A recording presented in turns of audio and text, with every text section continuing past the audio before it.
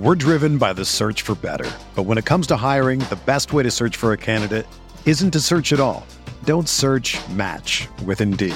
Indeed is your matching and hiring platform with over 350 million global monthly visitors, according to Indeed data, and a matching engine that helps you find quality candidates fast. Ditch the busy work. Use Indeed for scheduling, screening, and messaging so you can connect with candidates faster. Leveraging over 140 million qualifications and preferences every day, Indeed's matching engine is constantly learning from your preferences, so the more you use Indeed, the better it gets. Join more than 3.5 million businesses worldwide that use Indeed to hire great talent fast. And listeners of this show will get a $75 sponsored job credit to get your jobs more visibility at Indeed.com/Blue Wire. Just go to Indeed.com/Blue Wire right now and support our show by saying that you heard about Indeed on this podcast. That's Indeed.com/Blue Wire. Terms and conditions apply. Need to hire? You need Indeed. Hey guys, this is Stephen Haglund, the host of the Guilty as Charged podcast. Thank you so much for tuning in and supporting the show. As always, we do appreciate any ratings, reviews, likes, subscribes, comments on any podcast platform, including YouTube. And I want to start today off by giving a shout out to one of our sponsors, the Backroom Collection. You can find him Twitter at the Backroom COL2. Again, that's the Backroom COL2. He has been putting out some fire Chargers prints, and I think any football fan should check him out and be able to upgrade their man cave, their workout, situation, their home office, their actual office. Check him out online, thebackroomcollection.net. If you use the code GAC, that's GAC, on your first purchase, you get 10% off. He is even going to be able to attend a Justin Herbert signing. He's got a bunch of Justin Herbert prints that he will have signed by the man himself. Again, use the code GAC for 10% off at thebackroomcollection.net. Thank you so much for supporting him and our show. That being said, let's get to it.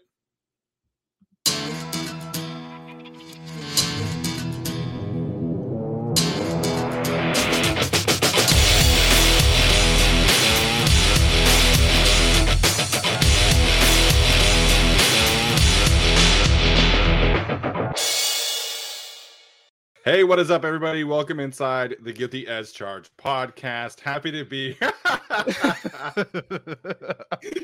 Oh my gosh, I'm sorry. I can't hold it together right now.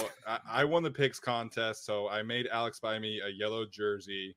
And in between us starting the countdown and now, Tyler also put on a yellow jersey. So Alex, how you doing, man? Fuck both of you. I'm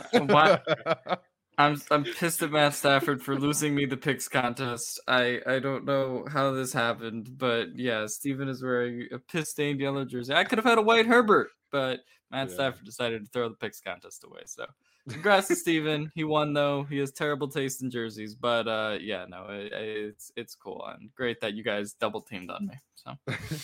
Well, yeah, watch that. Someone's gonna send Alex a yellow jersey now just to be fun. And I can't wait. So Tyler is here as well. He's got a fresh beard for the first time. Seeing Tyler with some facial hairs. Tyler, how you doing, man? I'm great. I must ask you a question, but I'm shaving it for later. You guys are double teaming on me on the beard too, because I can't even grow. Alex, can you stop talking about us double teaming you? I really appreciate it. Well, I'm too loopy. I didn't even think about that. My mind went straight to offensive line play because it's kind of the theme of the you're night. the Mormon on the show. Of course, your mind would go to offensive line play. Jason said he spilled mustard on your shirt. Oh my gosh, that's funny. But yeah, so we had a really fun evening already. We got to interview Ode Abuji earlier this evening. Had a great conversation with him talking about the season and his recovery and things like that. So that's going to be dropping tomorrow. So I hope you guys enjoy that one. He was a fantastic interview. So can't thank him enough for joining us. So today's show is going to be similar to last week's. We're going to be doing a position review of the Chargers season. Today we're going to be doing offensive line and running backs. So Alex's favorite positions, he gets to look at the yellow jerseys and then get to talk about offensive line and Larry Roundtree tonight. So it's going to be a fun one regardless. I think we're going to have some good conversation about those two position groups and kind of what to look forward to next year. But first and foremost, we wanted to chat about the decision by Sean Payton to retire, because obviously the Chargers have some coaching connections there with Joe Lombardi, Frank Smith, and Michael Wilhoit, who were all on the New Orleans staff. Although Frank Smith wasn't really recently. I think Frank Smith was like early 2010s. But, I think it's definitely worth mentioning here. And we, of course, can talk about it as a whole because Sean Payton obviously was a huge pillar of NFL football in recent memory. So, Tyler, what was your reaction to Sean Payton retiring? And then what's your initial thought process in terms of potentially poaching some talent, whether it be through trade or pending free agents or potential cut candidates as well? Yeah, and I mean, good for him, I guess. It doesn't seem like he's really retiring. He's just kind of like stepping away from the Saints for a bit. I don't know how that contract situation shakes out, but hey, he looked happy talking about it at that press conference. So if he's happy, that's great. He obviously brought a championship to that city with Drew Brees. So good for them. I always respected, the way they did things. And it was fun watching them. I did almost become a Saints fan instead of a Chargers fan when I was kind of picking, mostly because Reggie Bush went there. So it's like, and I'm a USC fan. So that was kind of something I was looking at, but I went with the Chargers, and then the Saints won a championship in about 2 years, and I'm still a Chargers fan. So unfortunately, they got the better end of it. Now good for him. But my initial reaction after that was, well, who can we get? Me, and if you've been in you two are my fantasy football league, and my thing is I'm going to draft or trade for every player possible. I don't care if it screws up my entire cap situation. I am the New Orleans Saints of fantasy football, and to me, when opportunity presents itself, you want to take it. And so, to me, I'm well, we can talk about it once Alex does his reaction, but yeah, I'm looking to some of these players and thinking, there aren't as many players as I would have hoped that were either available. Like, I forget who the article was today, but they talked about how a lot of their young nucleus isn't going to be available. So that's kind of a bummer. And there aren't a ton of players that are on that team that are going to be available, but you could see some of those veterans. I think it's worth a look. It was Steven Ruiz, by the way. Thank you. Yeah, can we ask him to take Jared Cook back now? Do you think they want him back? I don't know. As far as the coaching connections, I think it'll be interesting. Maybe, given Lombardi's connections there, he'll get some kind of head coaching interview. I don't think that's crazy to think about, although I think they'll probably look at their internal candidates first. That's really the first place my mind went, is what guys with the Chargers could theoretically be back on that coaching staff whenever it's formed post Sean Payton. As far as Sean Payton, I have fewer nice things to say. I mean, as the instigator of Bountygate and the guy who took a year off because of it, and then came back and then completely blew up the Saints cap and then decided, I'm going to take a year off. It's sort of like someone who just poked a bunch of holes in the bottom of the boat and then decided to swim off. He's a character. So it's going to be fun when he's in the NFC East after Jerry Jones pays him a ton of money next year and trades a first round pick for him. I think like Tyler said, what the Saints built there was overall good, even though I don't like Sean Payton, and I'm sure that'll be interesting down the road. I don't have a ton of instant Chargers reactions. I don't know if there's like a lot of players they can poach just because the Saints have so many guys under contract right now. Yeah. People have talked about, like, can a guy become available after they trade, and someone like Lattimore. I don't think it'll happen, even though the Chargers have the cap space to make it happen. I think the Saints would absorb a lot of dead cap with that kind of deal too. So don't think much of the Sean Payton thing initially, but things could always change and the coaching candidates move fast. Yeah. Sean Payton retiring, it definitely caught me by surprise. I figured that, like, the rumors from a couple of weeks ago were him trying to be like, hey, like, go get me a quarterback. I'm sick of not having a guy like Drew Brees on my team. Granted, he did choose Taysom Hill for that very reason, and now they're going to be stuck in cap hell in part because he chose Taysom Hill. So it is, a rather interesting decision to, leave this team with negative $70 million in cap space. And of course, the Saints have been in negative cap space for years, and every single year they are able to figure it out. with their GM and their cap wizard, who I forget his name is. But the Saints are going to be in an interesting spot because, could they kind of shed a bunch of talent? Sure. But most of their core is intact. Like, they'll lose Marcus Williams, my guy from Utah, but they have Demario Davis, they have Cam Jordan, they have Marcus Davenport, they have David Onyemata, they have all these players, Ryan Ramczyk, they'll lose to Ron Armstead most likely. But if they bring back Jameis, I feel like they can still be pretty competitive. I mean, if they're able to, kind of keep the same coaching staff intact without Sean Payton, whether that be promoting Dennis Allen or not, it's just the decision of, well, should they do that, or should they rebuild, or kind of what the thought process there is. And I think a lot of that depends on what Tom Brady decides to do. If he does decide to retire, then I don't think that the Saints are going to be moving any players, because they're going to look at that as, the prime opportunity to win the division again. And rightfully so, because the other two teams in that division are awful. So I think it's TBD if they do decide to, kind of blow it up a little bit. They're not trading Marcus Lattimore. They're not trading Ryan Ramczyk. They're not trading their young players. And that's what Steven Ruiz from The Ringer was talking about, because that's bad business, right? Like, you don't trade young, talented, homegrown players who are still in their prime, especially when they're at premium positions like corner and right tackle. And Marcus Davenport, I feel like, is in that conversation too. So if they do decide to go rebuild, then sure, potentially Cam Jordan, Demario Davis could become available. The Saints could definitely save some money by trading them. It's just a question of how much are they willing to go into a rebuild, and how much does that cost a team like the Chargers, who are potentially trying to pry away a future Hall of Fame edge rusher and one of the best linebackers of his generation kind of thing. I'm all for someone like a Cam Jordan. Obviously the price has to be right, whatever. But yeah. He'll be 33 this year. But it's kind of the same conversation that we have about, if you want Williams for 18, why not get Adams for 25? Cam Jordan is going to be more expensive than Nwosu, and you are going to have to trade for him. But why not pay a little bit more? And instead of bringing back Nwosu, pay a little bit more. Get the guy who had 51 pressures, 13 sacks, and 40 with 3 run stops.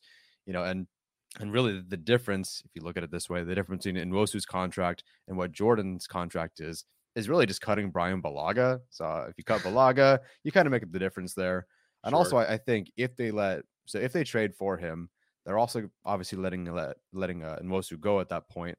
And trades are not included in compensatory pick calculations. So obviously, their 17th pick in the 3rd round is not going to be worth as much as the compensatory pick in the 4th or whatever they get next year. But you could kind of play that game where you recoup some of your losses by because we don't expect Kaiser White to return. If you trade for Cam Jordan, and Nwosu is going to be gone, so you might be able to get some compensatory picks there and work that out.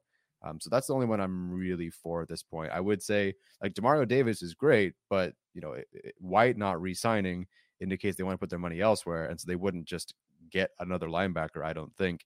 If money is the issue, then they would have just stuck with White. I wouldn't see why you would trade for Demario Davis and take on that contract and his age. So really the only one that I'm really interested in is Cam Jordan, and even then I just don't expect it to happen. Really quickly address the Kaiser White thing right there. We obviously haven't heard anything concrete there. Just kind of seems like the math is pointing towards Kaiser White not returning. So just mention that quickly. Tyler's been moving on from White. We don't know anything for certain yet. Obviously it's January, but it just kind of feels like Kaiser White is not going to be on this team next year. Alex, feel free to jump in now after Tyler's thoughts there. Yeah, no, I think the one thing I thought was funny is that Bulaga has just become the justifying any spending moves. So anytime we cut him, we're like, well, we have this extra 11 million that we can use. We can spend it on something. So I do kind of think that's funny. But no, I mean, there's a couple guys that they can get from the Saints. And if you're talking about the difference between Cam Jordan and Uchenna Nwosu, then I think that makes sense to just go after him. He's only 33 years old, hasn't had many injuries in his career, so I would be all for it. But I don't think they're going to be moving on from Cam Jordan at this point. So remains to be seen. Yeah, it does remain to be seen. And listen, Cam Jordan is fantastic, and I totally understand the people in the chat saying, he's older, he would cost a lot. I mean, Cam Jordan is arguably, one of the best players of our generation, and I still think he showed this year that he's got a lot of good ball ahead of him. And we're also seeing a bunch of players, play longer in their career. So, I think that would be worthwhile. As for trading for Demario Davis, I'm kind of out on that one. I think he has like 3 years left on his deal, and linebacker is a position that where you kind of fall off a cliff. While he's been awesome, I think that could happen sooner than later. I think I'm focusing in on, some potential free agent connections here. The Saints, really the most obvious cut candidate for the Saints this year is their cornerback Bradley Roby. Bradley Roby, of course, drafted by the Broncos, although he missed Brandon Staley and Ronaldo Hill by a year. But he does have familiar with Michael Wilhoit. He is a slot corner, has that flexibility to play inside outside. He is a former 4-3 guy, so that would add a good amount of speed to the team. I think he's a solid replacement for Chris Harris. And then PJ Williams is somebody that I advocated for signing last year. He, of course, returned to the Saints. He's like a safety nickel slot hybrid sort of player that obviously has familiarity with Michael Wilhoit again, that I think would provide some good depth. And then I think a sleeper candidate here is potentially receiver Traquan Smith. Obviously, he kind of fits that Jalen Guyton speedster slot kind of player. He was with the Saints, obviously, with Joe Lombardi, very familiar there. So I think those three are the kind of players that I think the Chargers could be keeping an eye on. As much as I would love it, Marcus Williams is going to be way too expensive for them. But really, those three are kind of the three players that I'm focusing in on in terms of Saints connections. Yeah, I mean, Bradley Roby, I think the Chargers were looking for a corner in that draft that he was in. I'm assuming they did their homework on him, although they did take Verrett over him.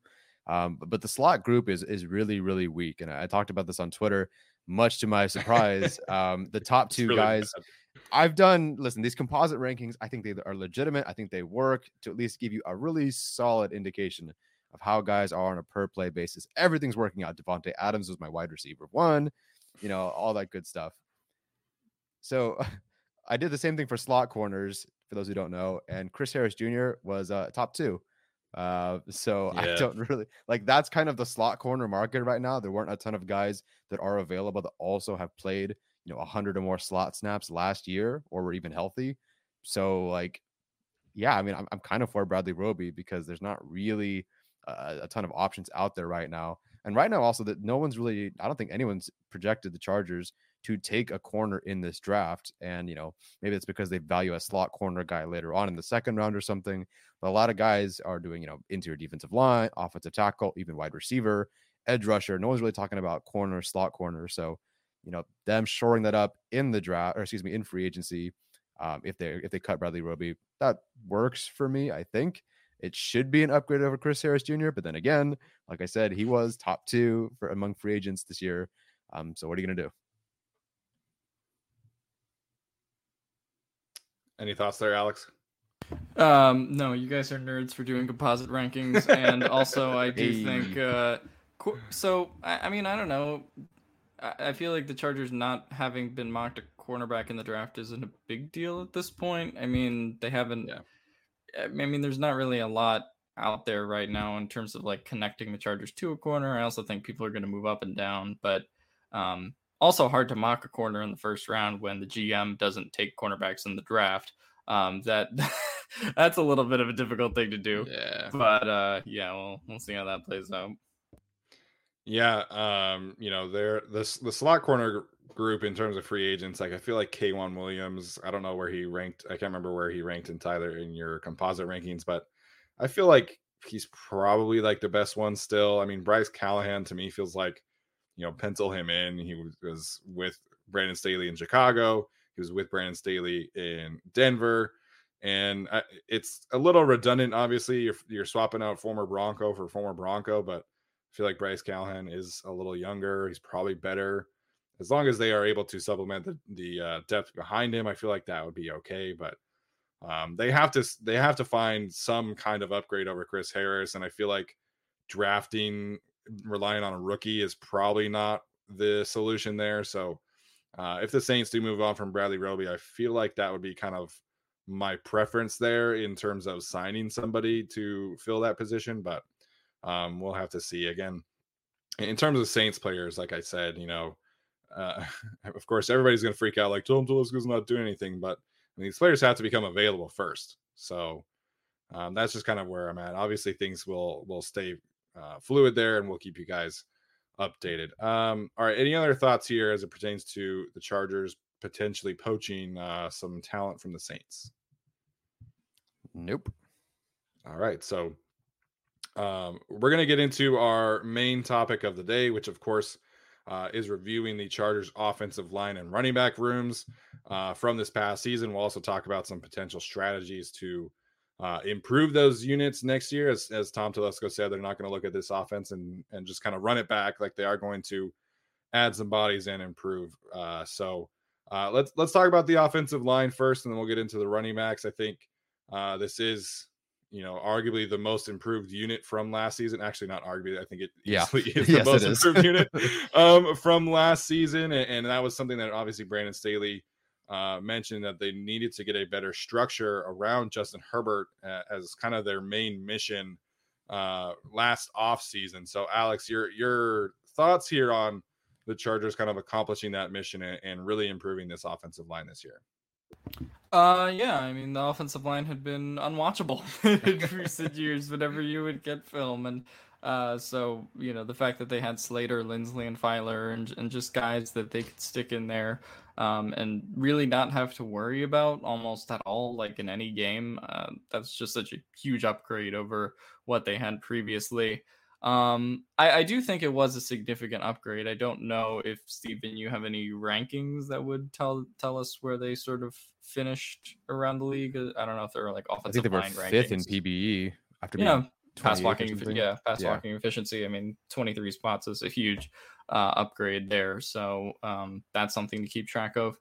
I guess for me, the story with offensive line is how different things might have been if Brian Bulaga stayed healthy, because we talked about that sort of heading into the postseason, with Storm Norton having to play so many of these high profile games and, just not frankly performing as well in them. I feel like he was sort of the key to the whole thing. And we just talked with Ode Ibushi, who talked about how well that starting five was gelling, when the Chargers had it prior to week 1 at Washington and then didn't have it through the rest of the season. So I think the story is, how much they improved, obviously, but also how much there is to go. If you do go get a right tackle in the draft, Trevor Penning or, someone like that, and then continue to build out that offensive line, or, you re-sign Ode Ibushi, but also pursue some more guards, maybe somewhere in the draft, or start Stevens' guy, Brendan Hymas,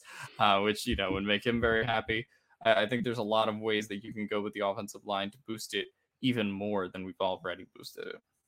Yeah, absolutely. And just really quickly, as Tyler said, they did finish 5th in pass blocking efficiency rating. They actually finished 13th in team pass blocking win rate on ESPN, and run blocking win rate, they were 20th. So last year they were 31st in pass block win rate and 32nd in run block win rate.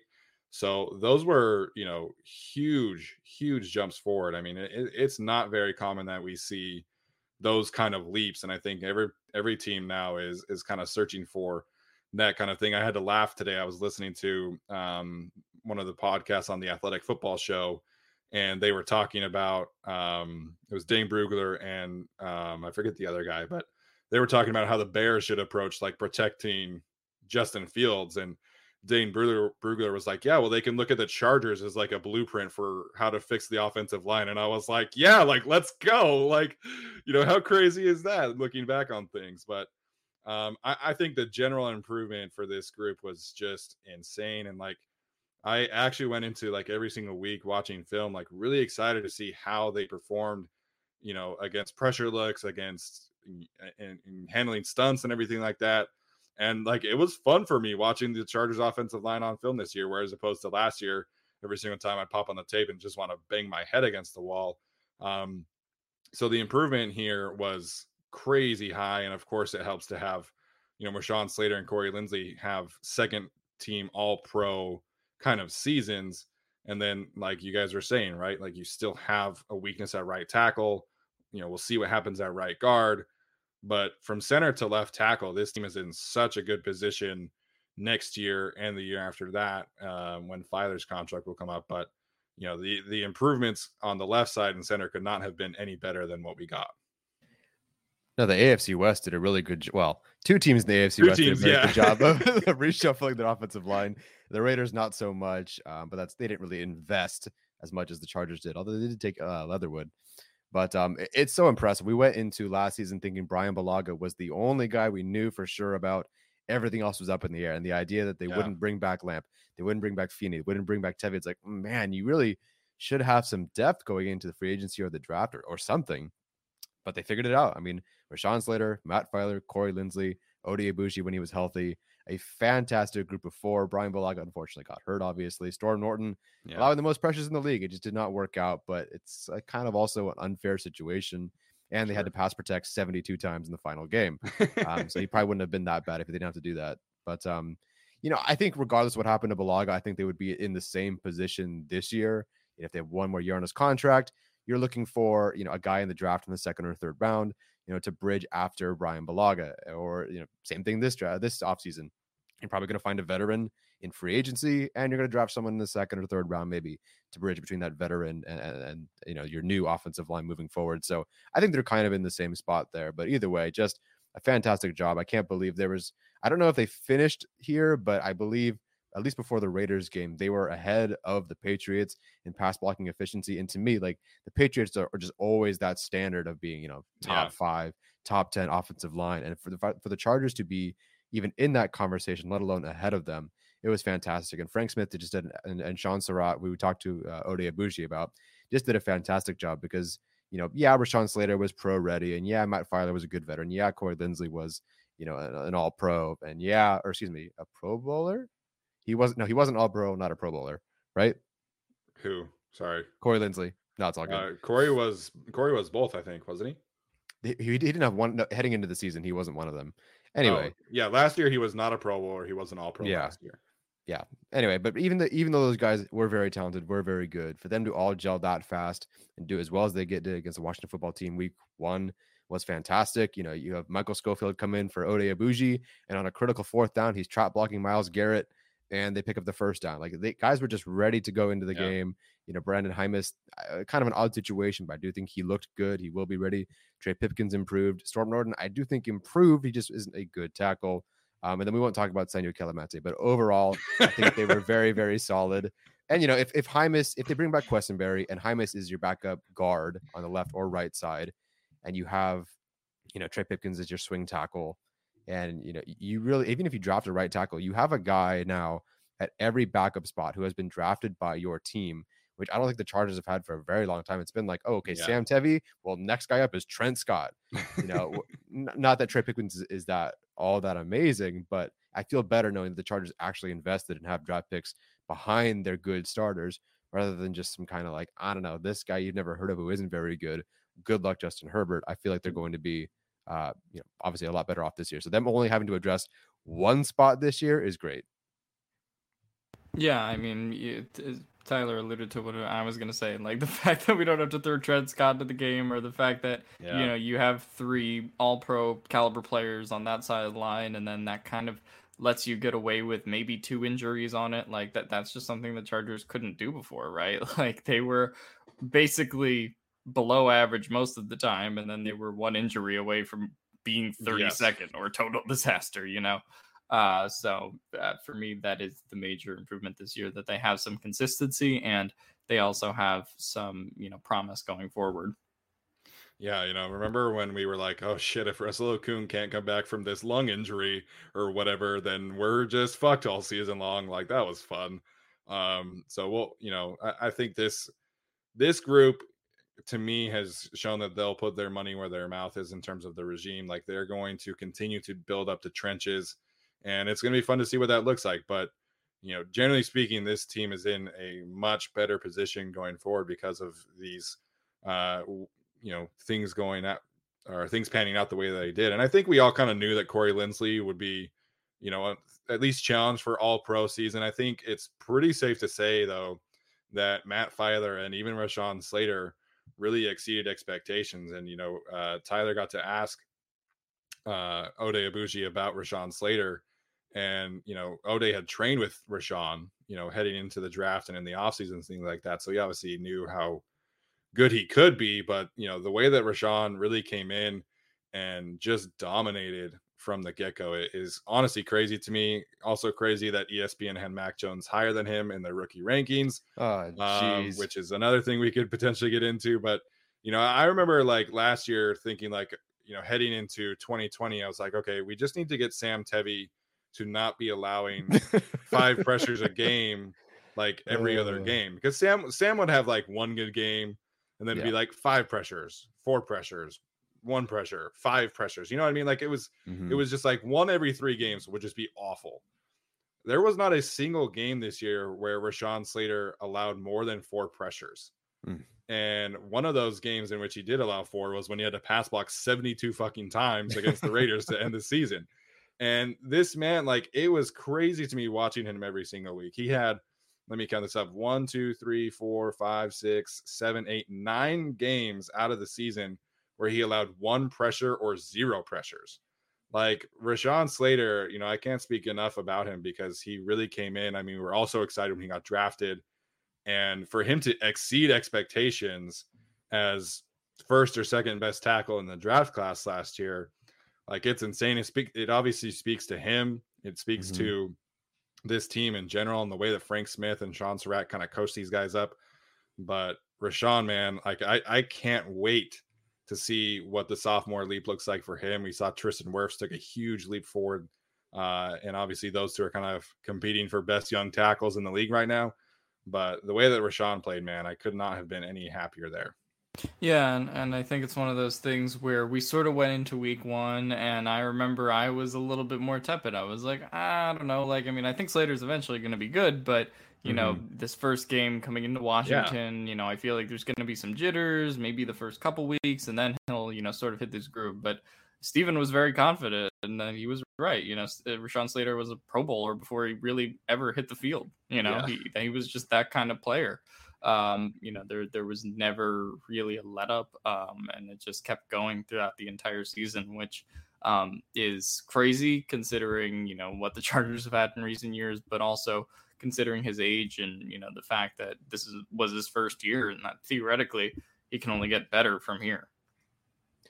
An incredible performance the entire year. We were all very high on him. I think he was top 6 for all of us, or top 5 or top 6 for in our pre-draft rankings. But still, I didn't expect him to be like, running back, please stop helping me. I have Myles Garrett. Right. Please stop helping me. I literally can't. I just stop. You're making it worse for me. I'll take care of it myself. Like him doing that. It's one of the most incredible things I've ever seen a player in his first year in the league. I mean, I take that back because we have Justin Herbert on our team and Jeremy James. They had some pretty good first years too. But for an offensive lineman to be that confident after a year off like that, incredible stuff. And I almost just kind of stopped. Like you watch him and you see him do good stuff, but I almost just stopped paying attention to him. I didn't watch him during games. I just like, he's got it. I like whatever. It's going to be great either way. I just really kind of stopped paying attention because he was that good. It's almost like a shutdown corner where it's like you just don't hear from him because he's just that good. Yeah, absolutely, man. It was crazy when they came out after the game that Austin Eckler was like, yeah, Rashawn told me to stop blocking him. And I'm like, I guess Myles Garrett, like, what are we doing here? Like, this is crazy. But I mean, he deserves it. And just, again, looking at his stat sheet, again, this is Pro Football Focus, my numbers are probably at least a little different, right? But, Alex mentioned that, I kind of figured that there would be some kind of rust that he would have to shake off, but I mean, he only allowed 1 pressure against the Chiefs, 1 pressure against the Raiders in the first week, 0 pressures against Washington in week 1. Granted, that team kind of, fell off the cliff after a little bit, but we all were expecting that to be the best defensive line in the league. So Rashawn was awesome this year. I thought that he really was even more impressive as a run blocker, strangely, because that man was just doing crazy things down the stretch, even after he had COVID for a week. Like, it just was so much fun watching him and Matt Filer. And I know that there still is a lot of talk about like moving Matt Filer to right tackle, and I mean, that's where you put Jaimes and things like that. But with the way that left side is playing and did play this year, I think we can just kind of leave it as be and let them continue to, grow that relationship, grow that chemistry, and build on what they were doing going forward. Yeah, I mean, we sort of just talked about it with Ibushi, and how he talked about them being contingency plans, right? Like Filer can kick out to right tackle, like we talked about all season. Never happened. But I think part of the reason it never happened, like Steven said, is just they liked Filer and Slater there, and they liked them next to Lindsley, and even if you have to deal with Storm Norton on the other side, it doesn't really make sense to break up that chemistry. Yeah, absolutely. So in terms of the future, right? So Michael Schofield is a free agent. Oday Ibushi is a free agent. Storm Norton is a restricted free agent. And then, of course, Brian Bulaga is this year's, cut candidate, really the only one on the Chargers. But they can save $11 million by cutting him. So let's focus in on the right tackle here, Tyler. We've done our composite rankings list. What's kind of your plan of approach to solving the right tackle spot this year, kind of where you're at in terms of your preferred approach? Yeah, I'm definitely looking for a veteran in free agency, even if it's a 1-year rental sort of thing. I like Dennis Kelly. I think that's someone they should roll with, considering the familiarity, considering it's going to be cheap, considering the numbers are good. I mean, he started in 2020 for the Titans and gave up 0 sacks. You want a right tackle that can do that? That sounds pretty good to me. Also blocked for a guy who had 2,000 rushing yards. So, not a bad guy, pretty high up there in pass blocking efficiency this year. Is he going to be your long-term solution? No. But I think if you look at the draft, and at least the guys that I'm looking at, whether it's Penning or Bernhard Raimann or Falele or some of these other guys, I don't know if I feel comfortable taking those guys at 17 and plugging them in, A, considering the needs that the Chargers have, and B, because there's question marks about each of those guys. I don't feel like there's no Rashawn Slater in that group. Obviously, there's not even really a Christian Darrisaw, in my opinion. With Raimann, like I think General Jeremiah mocked him to the Chargers. He's going to be 25 in September, and he's just learning how to play football after coming from Austria. Falele is a super, you want to build that talent, you want to work with that talent, and I trust the Chargers to do it, but he's kind of young to the position. He's from Northern Australia, so there's a lot of guys in this draft. Trevor Penning, who's, a mean dude. It would be awesome to watch him on the right side of the line. I think he's meaner than Tevin Jenkins, but he had 19 penalties last year for Northern Iowa. So it's just, there's not a single guy at that 17th spot or projected to be there that feels really, really good. So I'd like them to take a veteran, just plug him in, be, 50% better than Storm Norton. And I think we can survive for a year. I think that you can survive for a little bit and then take someone later on in the draft. I haven't looked at those guys later in the draft yet, but I think, second, third, even third round tackle just to have behind someone like Dennis Kelly, who will cost you $3, $4, $5 million at most. I think that's the way to go. Yeah, I tend to agree with a lot of that. There's not really a lot of high value right tackle options. Like the best one is, from a quality standpoint, is probably Trent Brown, but he's coming off of a season where he had a nagging calf injury, and he's probably going to be pretty expensive compared to the other guys like Dennis Kelly that Tyler just mentioned. So I think you have to kind of weigh out the economics of that. I wouldn't be opposed to them spending a first round pick on one, but also, right, like when it comes to the offensive tackles that the Chargers can take this year, people shouldn't be expecting Penei Sewell and Rashawn Slater and that, quality of guy. Right. Maybe guys that are more along the lines of a Darrisaw that, you sort of have to wait and, let them develop at their own pace. So I'll be curious to see if the Chargers pursue it in the first round, but I sort of doubt they would go tackle in the first round back-to-back years. So I do think that is probably more of a second, third round tendency. And, you take your chances there and see if you can hit a shot in the dark. Hopefully it works out. Yeah, there aren't a ton of free agents this year. Tyler mentioned Dennis Kelly. I think that's probably the kind of range that you're looking for, a mid-tier veteran free agent. And I tend to agree that that's kind of the best approach. I think the goal here is not having to back yourself into a corner and you have to draft the right tackle in the first round, because right now, like, I mean, everybody's kind of focusing on the defensive line, but right now, before free agency, like right tackle is probably the biggest hole, at least of value, right? Of first round value, where, you know, you're trying to protect Justin Herbert. So I tend to agree. You want to add a mid-level free agent. I wouldn't be shocked if they signed like a Morgan Moses to like a 2-year deal, although his numbers are not fantastic. Some of that maybe could have been, you know, he was in New York and maybe that wasn't a great situation for him. But he does have a coaching connection. As I've mentioned, Shane Day was an assistant offensive line coach in Washington when Moses was drafted. He's spent his entire career pretty much doing the Shanahan outside zone scheme. So there is some scheme familiarity there too. He's a little older. Wynn asked about Lyle Collins. He seems like he could potentially be a cut candidate from the Cowboys, and if that does happen, then of course, like that's free agent number one. I just don't know if the Chargers would be willing to spend, you know, 17-18 million dollars that it would probably take to sign him. You know, Jermaine Ifedi wouldn't be awful, although I would rather probably have Dennis Kelly. So I tend to agree that you probably want to sign somebody for a year, maybe 2, and then not have to force yourself to drafting a tackle in the first round. I'm a much bigger fan of Trevor Penning than Tyler appears to be. And, you know, we'll see how that pans out at the Senior Bowl. But the thing with this offensive line draft class is it's a lot of small school guys. You know, it's Southern Utah, Central Michigan, Northern Iowa, and that's not necessarily a bad thing, right? Like, I just, you know, there always is that kind of concern about, is this guy going to come in and be an immediate quality starter? Is there going to be a lot of rust there? Is there going to be a lot of adjustment to the speed and everything like that? So I think you kind of wait till the second, third round. Ideally, add a veteran to kind of take the pressure off of him. And then I think you can bring back Storm Norton and let him and Trey Pipkins battle it out for presumably that tackle 4 spot, which is really what they should have been doing this past year. But that's another conversation. I see the same sort of comments about, well, you know, Herbert's mobile and they did fine. They were top 5 offense this year, so we don't have to worry about right tackle that much. They do. I mean, if you watch the game against the Cowboys, Parsons killed Storm Norton. You watch the game against the Patriots, Max Crosby he got killed. Yeah, Max Crosby. You know, there are significant games in the AFC that they played last year, and they will be facing some of these teams next year, and definitely in the postseason.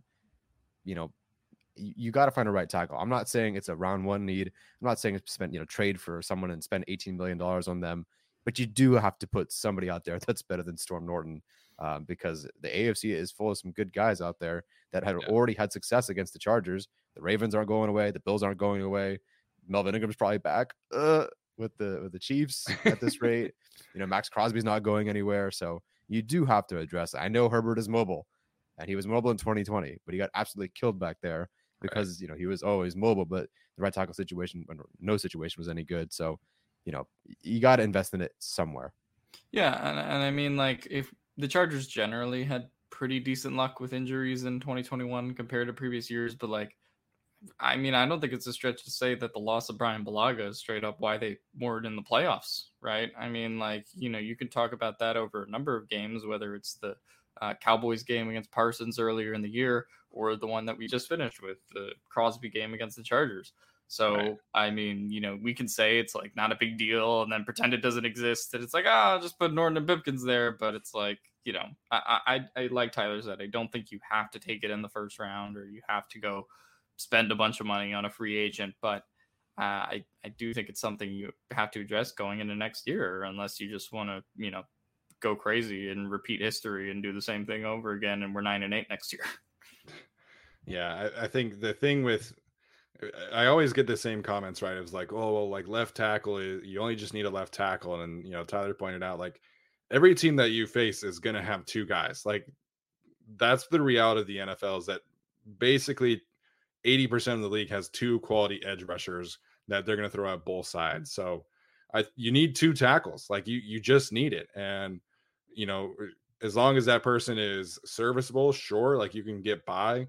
But we had years and years and years of like, well, he's a serviceable player, like at best, like why would you try to continue to settle for that?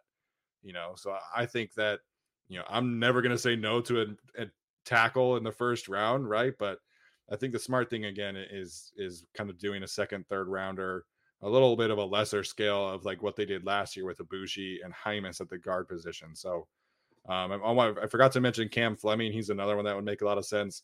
There is obviously a lot of coaching connections there because he was on the Broncos the last 2 years or the 3 years, I think. So Cam Fleming is somebody I think could make a lot of sense too. In terms of the guard, we'll let you guys watch the Ode Ibushi interview. But obviously it makes a ton of sense to bring him back. And at the very least, you let him and Brendan Hymas compete. If they wanted to add a draft pick like in the 5th, 6th round or whatever, I wouldn't be surprised. Maybe that person could have some center guard flexibility. But in terms of free agency, I don't think we expect them to really do a whole lot at guard outside of bringing back Ode Ibushi. Am I right there? Yeah, no, that sounds about right. The only thing is Scott Quessenberry, and I do think they bring him back. I don't see why you wouldn't bring him back. He's been good for you in starts. You drafted him, but nothing's guaranteed. And listen, I don't notice these things because I don't care. But Steven noticed that Brendan Hymas was taking snaps at center just in warmups at that last Raiders game. Probably means nothing, but he was doing that. Yeah, maybe worth paying attention to. But yeah, pretty sure Ode Ibushi is going to be back. Yeah, don't think there's a ton other to say on the guards. I think they probably run it back with Ibushi, or at least give him a chance to compete after the ACL injury, right? Like, he'll be really cheap. He only costs $1.5 million, $2 million this year. So, going forward, that would be probably the reasonable expectation for his salary on a year-to-year basis as well. And like you said, you can kind of have Hymas fight for it. Do we want a Trey Turner reunion, anyone? Wasn't bad this year. I mean, the Steelers' offensive line is a lot of fool's gold, in my opinion, because Big Ben's getting rid of the ball after like half a second. But the Hymas thing was interesting. I don't know if that was the first time that he was taking center reps. It was just the first time that I had the chance to notice it. But if they want to cross train him there, I think that's totally fine. But I think he's a guard. Like I think that him switching to center is probably a bit much. I think in an ideal world, in terms of Hymas's development, like he challenges Ode and he beats out Ode. Like I think from his development, that's probably like best case scenario. But I think for the Chargers, you probably bring back Ode. He starts, he's healthy, plays more than 4 games, obviously. And then Hymas takes over the year after that in 2023. Yeah, the whole cross-training thing, we kind of sort of got to that with Ibushi, and I asked him about being an emergency tackle, and then we asked about him being a center, and he's like, oh, hell no, I'll never play center. Don't ever ask me to do that. So, yeah, I think Hymas will be sticking at guard and maybe emergency tackle too. Are we done with offensive line? Yes, let's. Okay. We can definitely move on to running backs. So Larry Roundtree. I do want to start with Austin Ekeler though, because he obviously had the 20 touchdowns, but he's another guy that really exceeded expectations, and we knew obviously that the Chargers had this big time Alvin Kamara-esque role in mind there. So, Alex, what'd you make of Austin Ekeler's season? It was really good, and I thought that this was, I don't think he made the Pro Bowl, right? It was an alternate, but this was a Pro Bowl caliber season from him. Rushing, receiving, really did everything for this team. And, I think the main storyline that we kind of kept going back and forth with in 2021 was just they didn't really have an RB2 to support him. We'll sort of get into that. I think Justin Jackson did well towards the end of the year, but you do have this running back in Austin Ekeler who very clearly is, putting up peak production. I think you can assume the next, 1 to 2 years of his career are sort of also going to be in line with 2021 and continue that peak production. So I feel like you just have to get more support from him behind him. So then you can take the stress off, because it just became very clear that there was a midpoint in the season, not where his production went down, but he was just taking more hits, taking more of a beating. And, the physical toll that's going to take over time, that I think that will end up being somewhat of a problem if the Chargers don't fix the RB2 or RB3 situation. So We'll see what it is going forward. But as for Austin Eckler himself, I mean, he was great. And, he was everything that we've sort of expected, him to be in this offense, to be sort of that Alvin Kamara type figure. He lived up to that and more. Yeah, it seemed to be the quietest 1,500-yard, 20-touchdown season that I can remember. I mean, everybody's like Alvin Kamara. And, I think in fantasy football circles, everyone knows who Austin Eckler is. But, sure, him not really getting that respect and the voting is, maybe he doesn't care. Maybe he does. But he's a fantastic player, and they do need help. I think it was about a little before the Bengals game and then during that Bengals game where he had 2 fumbles. It's also kind of a freak accident, but it looked like, oh, man, is he kind of wearing down? At some point during the season, he got on the podium and said, hey, I need help. Somebody behind me has to step up and be a running back too, because I can't do this by myself. Like, I'm not physically built to be a 300 touch running back. And you're certainly not paying me all that much. You're paying me a lot, but you're not paying me, $15 million a year. So with that build, with that contract, he needs some other guys behind him as well. Nice to see Justin Jackson step up, but the other guys on the team, the other 3 dudes that weren't Justin Jackson, Austin Eckler, big problem. I think it is absolutely a big problem. And it was super weird. Like, we talked about the rotation a ton this year, how annoying it was. And I think Austin Eckler does need help. I think he had 900 yards rushing, and that's fantastic. Obviously set a career high there. But in an ideal world, he's not getting 200 carries. I think you kind of lose some of that receiving explosiveness that we are so used to seeing, because he was just being used as a complete workhorse. I mean, like, it's great to know that he can put up, a 1,500 yard season and 20 touchdowns. Like, that's awesome. But, I think in an ideal world, you have somebody that can rotate with him and at least take like 35% of the workload away from him consistently. And we saw that at the end of the season with Justin Jackson, after they finally figured out like which running back 2 they wanted to entrust with that workload. But, I think next year going forward, like, I want to see them be able to keep Eckler a little bit more fresh. And I think that will help in, the yards after catch criteria that everybody is talking about right now. It will help in the explosiveness of the offense. It will help in ideally cutting down some of his mistakes, because we talked last week about the drops. That was a rare thing for him, and obviously they the pick 6 in Denver was off of an Austin Eckler drop. So I think keeping him fresher will help with the cutting down the mistakes as well. And so NSN asked the question now, and I think that's a good time to lead into it. Justin Jackson, obviously a free agent this year, very up and down tenure with the Chargers, but when he's been on the field, he's been very explosive. The question is, do they bring him back? What do they do with Joshua Kelly and Larry Roundtree? Tyler, where are you at with the running backs behind Austin Eckler that are on the roster, and Justin Jackson, of course, there? I think you have to bring Justin Jackson back, but I do believe as a complimentary sort of RB3. Okay, well, here's what I would do. I would bring back Justin Jackson as a complimentary RB3. Could spell him obviously as an RB2, but I think you see his work on special teams, particularly against the Denver Broncos recently. He can fly down the field and make a tackle. He can also contribute, as a running back. His per touch average was double that of Kelly and Roundtree's. So obviously, like, better player, you want him back. But I do think that they should look for somebody in free agency that could be a better yards after contact sort of guy. I think everyone's looking for a big bruiser. I don't necessarily think you have to go find a big bruiser. Obviously, Austin Eckler and Justin Jackson did well in this offense because the offensive line was so good. So if you have a good offensive line, you don't have to go out and get some big thumping bruiser sort of guy. I think you want to go for like a cheap guy. I think his contract was projected at like $2 million. Someone like a D'Ernest Johnson, who was top 5 in yards after contact average among free agent running backs. I think that's kind of a guy you should look at and go get a guy who's generally pretty fresh, kind of unknown on the cheap, but a guy who can spell Austin Eckler more as a runner. His receiving numbers weren't that great, but maybe he could work into that. You have Eckler as your hybrid, Justin Jackson as your third down back, running back, whatever. Just make a nice actual running back room, because right now, I mean, Kelly and Roundtree aren't it. I don't know what the yards after contact average was, but I can't imagine it was good. It would almost surprise me if it were positive. I know it is positive, but it feels like they just kind of hit contact, went down. The running backs behind them, behind Austin Eckler, those two guys at least, were just not good. I mean, they combined for 226 total yards on 75 touches with 3.01 yards per touch.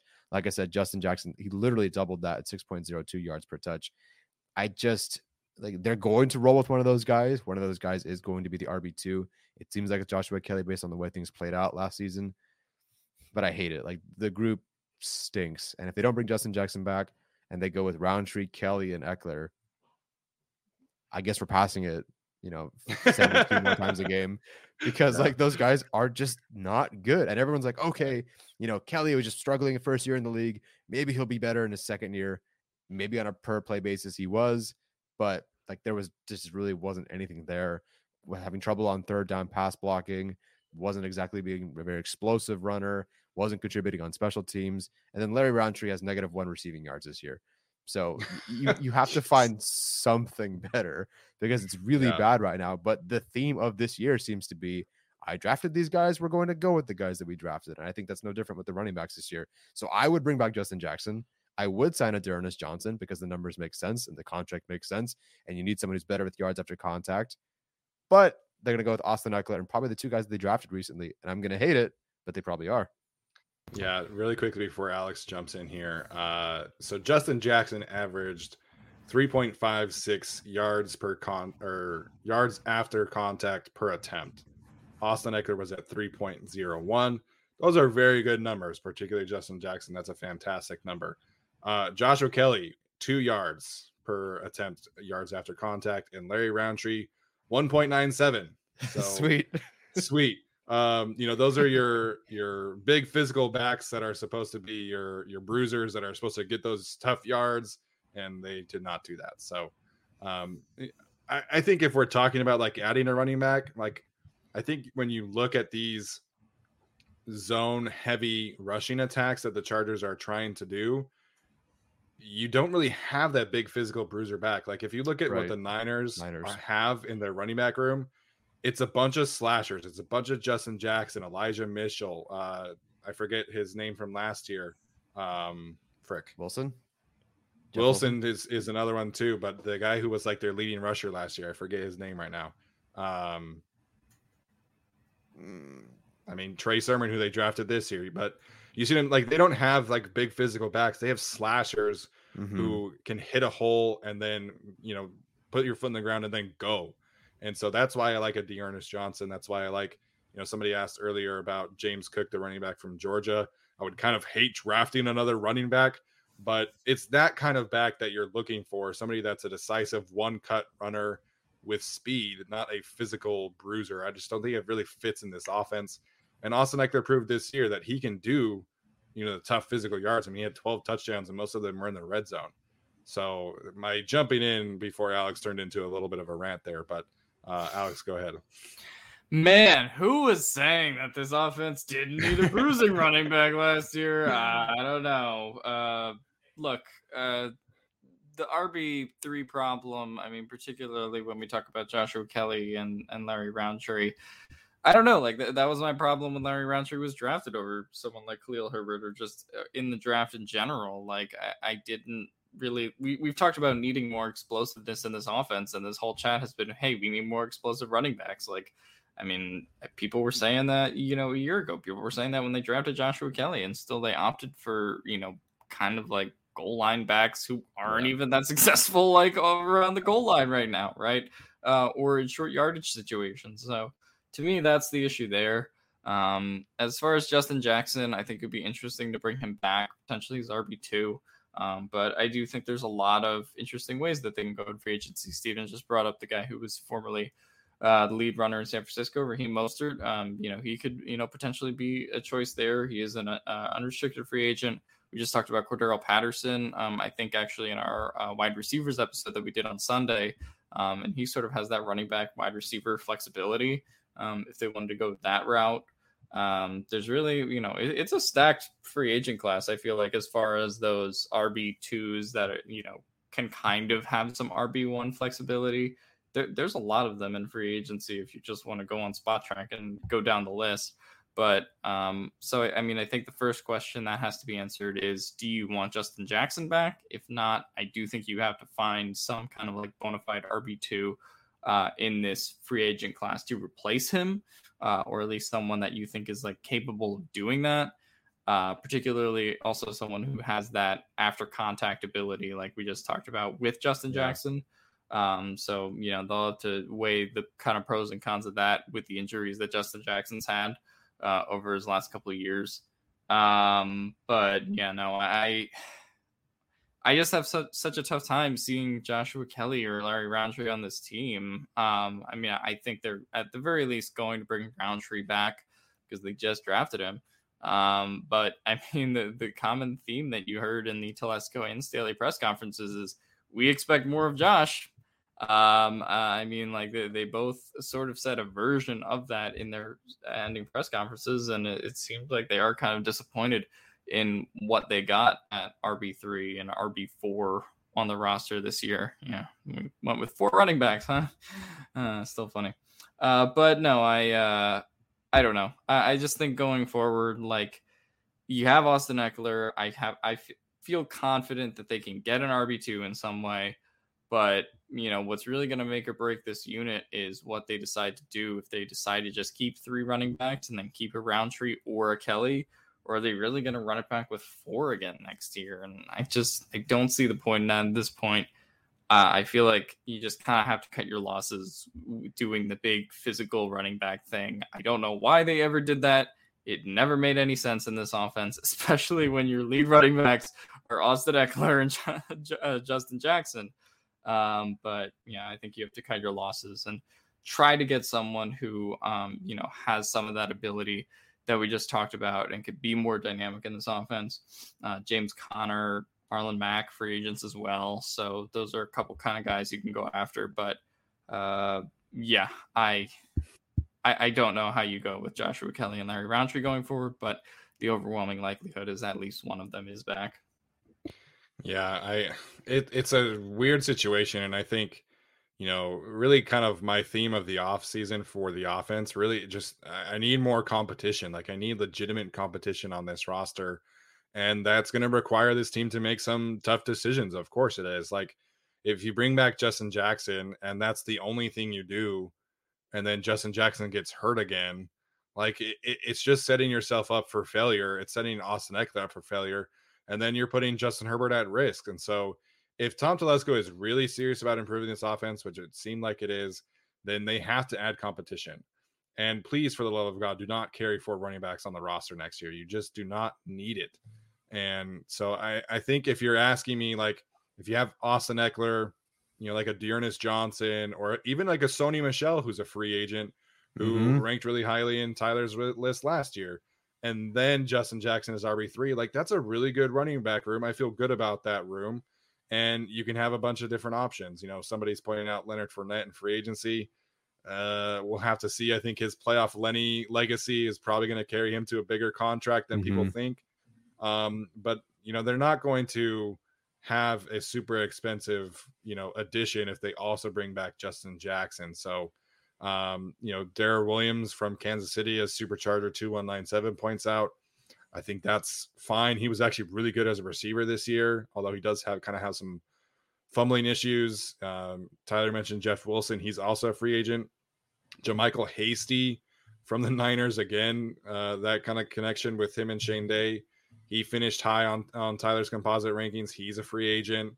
So there are some options there. I'm not super into the idea of like going out and spending money on a big name. Like I like Chase Edmonds a lot. I think he probably is a little bit too expensive. But they have options. And like Alex said, this is a very interesting free agent running back class. I haven't really touched the draft class, but please don't draft a running back for the 30 in a row. I can't do that. Oh, they're totally going to do it. They have like 11 picks this time. That's enough for one running back.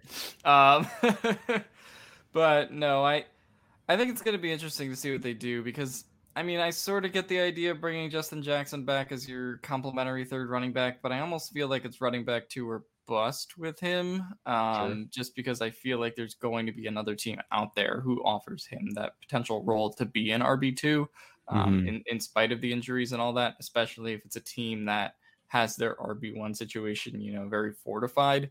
So I feel like he'll kind of get an opportunity somewhere else, especially with some of the advanced after contact stats we've mentioned. So I'll be curious to see what happens there. I think the most likely thing you're looking at is probably 3 to 4 running backs, depending on what they do. I would prefer 3. And then you probably go Austin Eckler, a free agent signing, whether that's Justin Jackson or somebody else. And then I really think they're going to pick between one of Roundtree and Kelly. I don't think both of them will be on the team next year. And I think you've probably seen more from Roundtree. I mean, just going forward in terms of what his tendencies are, but Kelly also has a couple plays here and there. I mean, you're kind of not really going on a lot here when it comes to who was better in 2021. But no, I think the most likely thing is they probably obviously are running back Austin Eckler. They take one of the rookies and get another RB2 through free agency. Rogue Chiefly said use all the 6th and 7th round picks to draft a running back and hope one hits. I mean, it's like what the Eagles are doing with receivers in the first round. Yeah.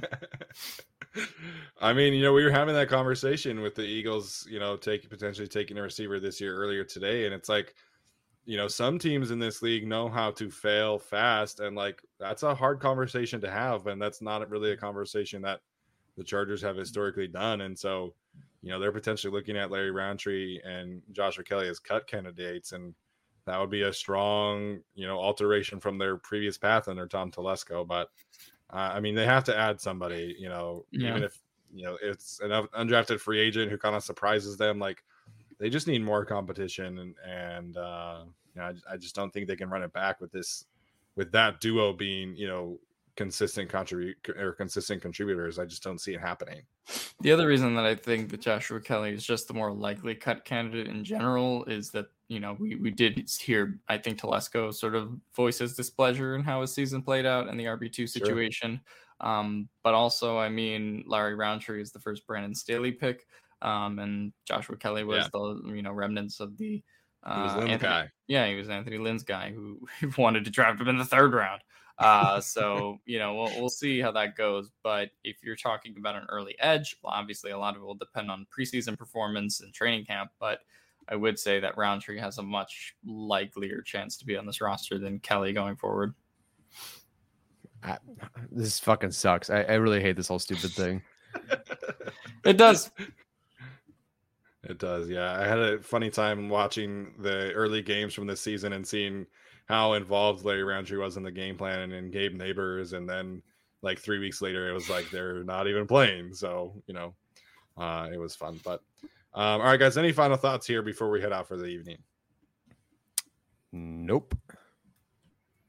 No, don't have too many thoughts. Enjoy the Oday Ibushi interview tomorrow. I'm gonna take these 2 Advil PMs and knock out. Yeah, so Alex is next time we are recording, Alex will be back in a foreign country, so back to the 4-hour time difference, which will be very fun. I mentioned the Oday Ibushi interview. Will also be an interview with Fayetteville State cornerback Josh Williams, who is kind of a late round sleeper, first prospect interview of the season for us. So check those out tomorrow. As always, if you're listening to this, please leave us a rating or review on the podcast platform of your choice. Like the video and subscribe to the channel on YouTube. We do really appreciate that. Next week, we'll be talking about some other things, and we'll be doing some Senior Bowl content as that picks up. So the draft process is really starting to hum along. We're all watching prospects and grading prospects. So going to be a fun few weeks, few months of content for you guys. So thanks for tuning in tonight. We'll see you guys next time.